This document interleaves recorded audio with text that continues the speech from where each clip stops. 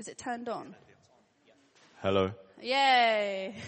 Is it the southern tip of Argentina? Tierra del Fuego. Yes. Yay! There we go. The geographer in the room, people. So basically it is a part of the world at the bottom of South America, Argentina, before you get to the South Shetland Islands. So if you want to go on the trip to Antarctica, which I don't know why you'd want to do that, but be blessed if you do, you would have to sail through a bit of the world called the Drake Passage. And this is a really, really bit of rough sea because there's no landmass in between two oceans hitting each other. So you've got like the Southern Ocean and then the South Atlantic Ocean and loads of other random water things in between. And it just creates loads and loads of waves. I actually found it on Instagram. I follow these people that go traveling around the world and I was like, oh, that looks scary. I could never do it. Some days it looks like that. That wasn't even the worst that I could find, but I really don't like looking at pictures of deep water. I don't know about you, but it actually makes me feel sick. So I kept it PG. But yeah, pretty rough. There are videos on YouTube if you want to see people on a ship and you can't actually see outside because it's so rough. So some days it looks like that. Other days it can look like that. Beautiful, you're right. And I think life is a little bit like this too. Some days we can have calm, peace, everything is going okay. And then we can have other days that feel utterly awful, where life really does feel like a storm. I can't remember what the next slide is. Oh, that's okay, we can use that one. I found this picture on Google. It's an artist's depiction of the sea, the storm of Galilee. So in today's story, we learn about a time where Jesus and his disciples are met in a literal storm. And the Sea of Galilee was actually, and is known for having some pretty rough storms. And this is because of its low line level and its geographical location and the way that Ian probably tell you more about this, but the way that the hills are around it. Basically, it's particularly prone to some storms and really challenging storms. And the Sea of Galilee is one of the most important parts of Jesus' ministry. A lot of Jesus' ministry happened around this lake. He performed lots of miracles here, including our story today. The feeding of the 5,000, Jesus walking on water. And so it holds a special place in a lot of Christians' lives. Some of Jesus' disciples would have known this lake inside and out. Simon, Andrew, John, and James used the lake to fish. And I think they still use it today. It's called St. Peter's fish. It's like a really popular fish to eat. They would have known this lake inside and out and probably had and been through storms on their boats. But actually, when the storm came, they were still afraid, even though they had Jesus on the boat with them. And we read in verse 25 to 26, the disciples went and woke him, Jesus, saying, "Lord, save us. We are going to drown." And he replied, "You of little faith, why are you so afraid?" You of little faith, why are you afraid? I don't know about you, but those words really sink in deep into my soul. How many times have I chosen fear instead of faith? And how many times have I looked at my situation rather than my Saviour? I'm kind of reassured because this story brings me back down to reality, because in the fact that even the disciples were afraid and they were with the Son of God, I think it's okay for us to sometimes be a bit afraid. But let's learn how we can use this story in our lives today. We all and will go through different storms in our lives at lots of different stages. In our Sunday school in the morning, we talk about what we want to give to God and ask him to help us with, and we can pray about that. With our youth, we often go for coffee and cake and chat about things and pray through those things, and all sorts of things happen when you're a teenager. It could be school or college issues, relationship problems, work stress, loneliness, financial issues, our physical and or mental health, the loss of a loved one. We all do and will go through storms in our lives. But what does Jesus say for us to do? He says to trust him, and that trust that he will calm that storm. Even this morning, I was swiping through Instagram a little bit before I came here this morning while I was eating my scrambled egg. And one of my friends posted something, and she's a Christian, and it said, fear says, what if? Faith says, even if. Fear says, what if? Faith says, even if. I thought that was amazing. I just saw that this morning. My life feels a tiny bit like a storm at the moment. As most of you know, I'll be moving on from St. John's in a couple of weeks. I'll try not to cry. Last week in our team meeting, I just tried to say thank you and just went, oh. It's been a constant change of emotion, stress, heartbreak and sadness. And I've been really wrestling with God in this season in my life for probably about the last 6 months. I'm finding it really hard to trust God with it, to trust God with the people that I pastor and the ministries that I've been working with the last 3 years. It's really hard to trust God with that. And that has felt like a bit of a storm. My life also feels a little bit chaotic right now. My flat is packed up. There's about 10 boxes of books, which is really bad. I need to sort them out. So if anyone wants any theological books, come and chat to me because I have too many.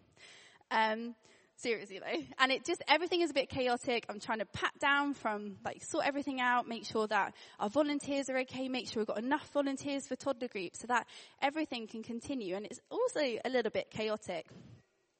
But even in the midst of the storm in our lives, and even in the midst of this storm in my life, though I still feel like I'm wrestling with God in it, I know that I can hold on to the promise that Jesus is in control. And I think it's really important in this to remember who God actually is. And today, I think we need to remember God as our creator. Remembering too that Jesus was with God in the beginning of creation.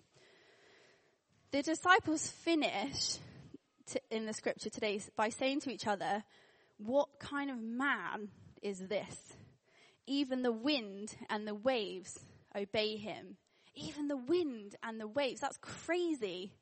But we believe in a God and we follow a God who is in control of the wind and the waves. And we need to remember this because this is powerful.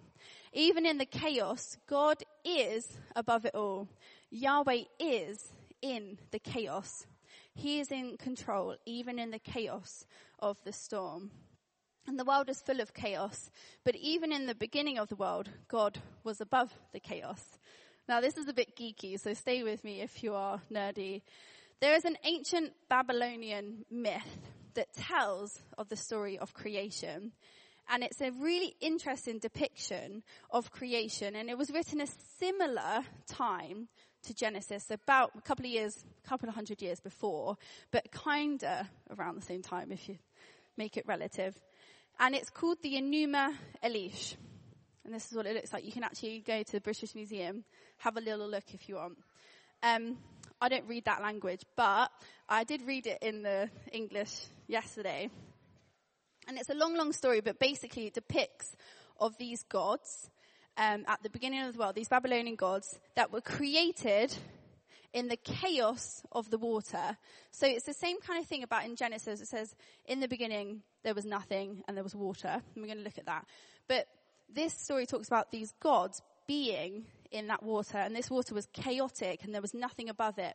And from that, these demigods were created. And basically it was all a bit violent, all a bit messy, trying to fight with each other who's going to be the best god to try and be the main god.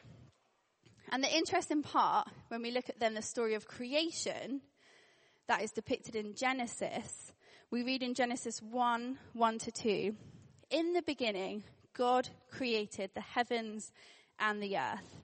Now the earth was formless and empty, darkness was over the surface of the deep, and the Spirit of God, the Spirit of Yahweh, was hovering over the waters. And if you kind of think about it, the writer of Genesis was actually really clever, because he looked at this ancient Near Eastern myth and kind of used it to basically put God on the throne, because God was above the water. Yahweh was above the waters. He wasn't in the chaos in the water with the other gods, but he was above it all.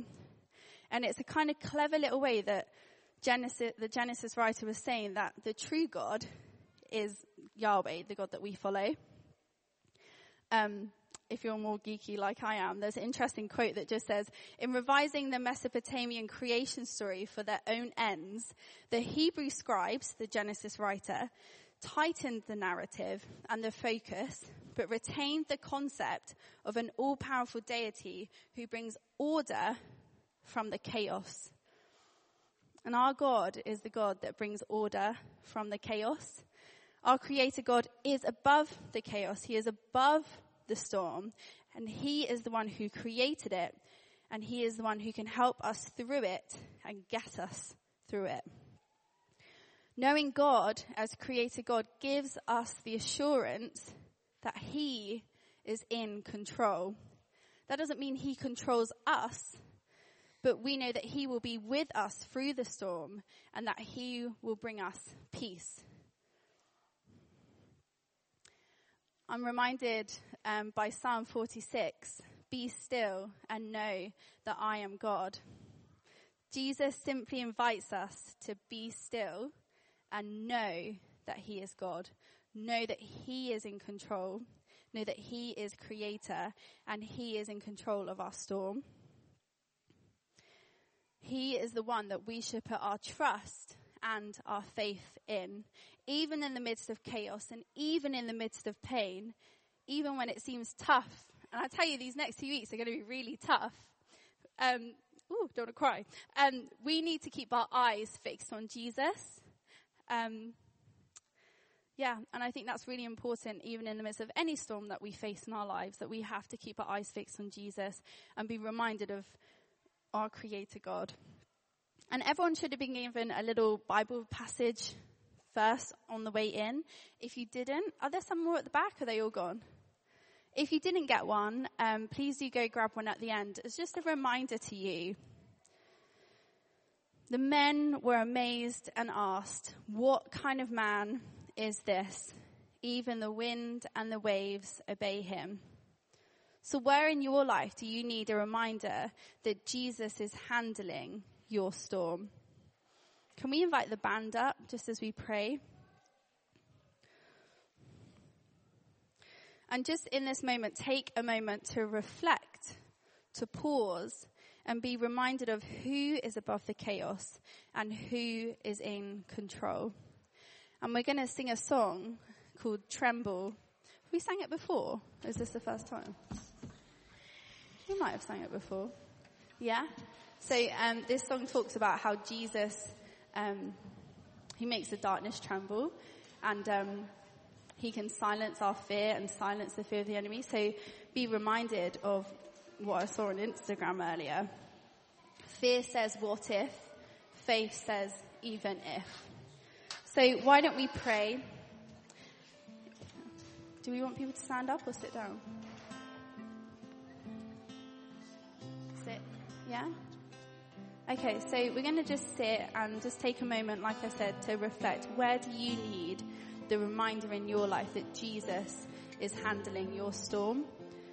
And Father, I pray for everyone here that they will be reminded of that. And if people here are particularly struggling in a season where they feel like they're in a storm, Lord, I pray that you would bring peace.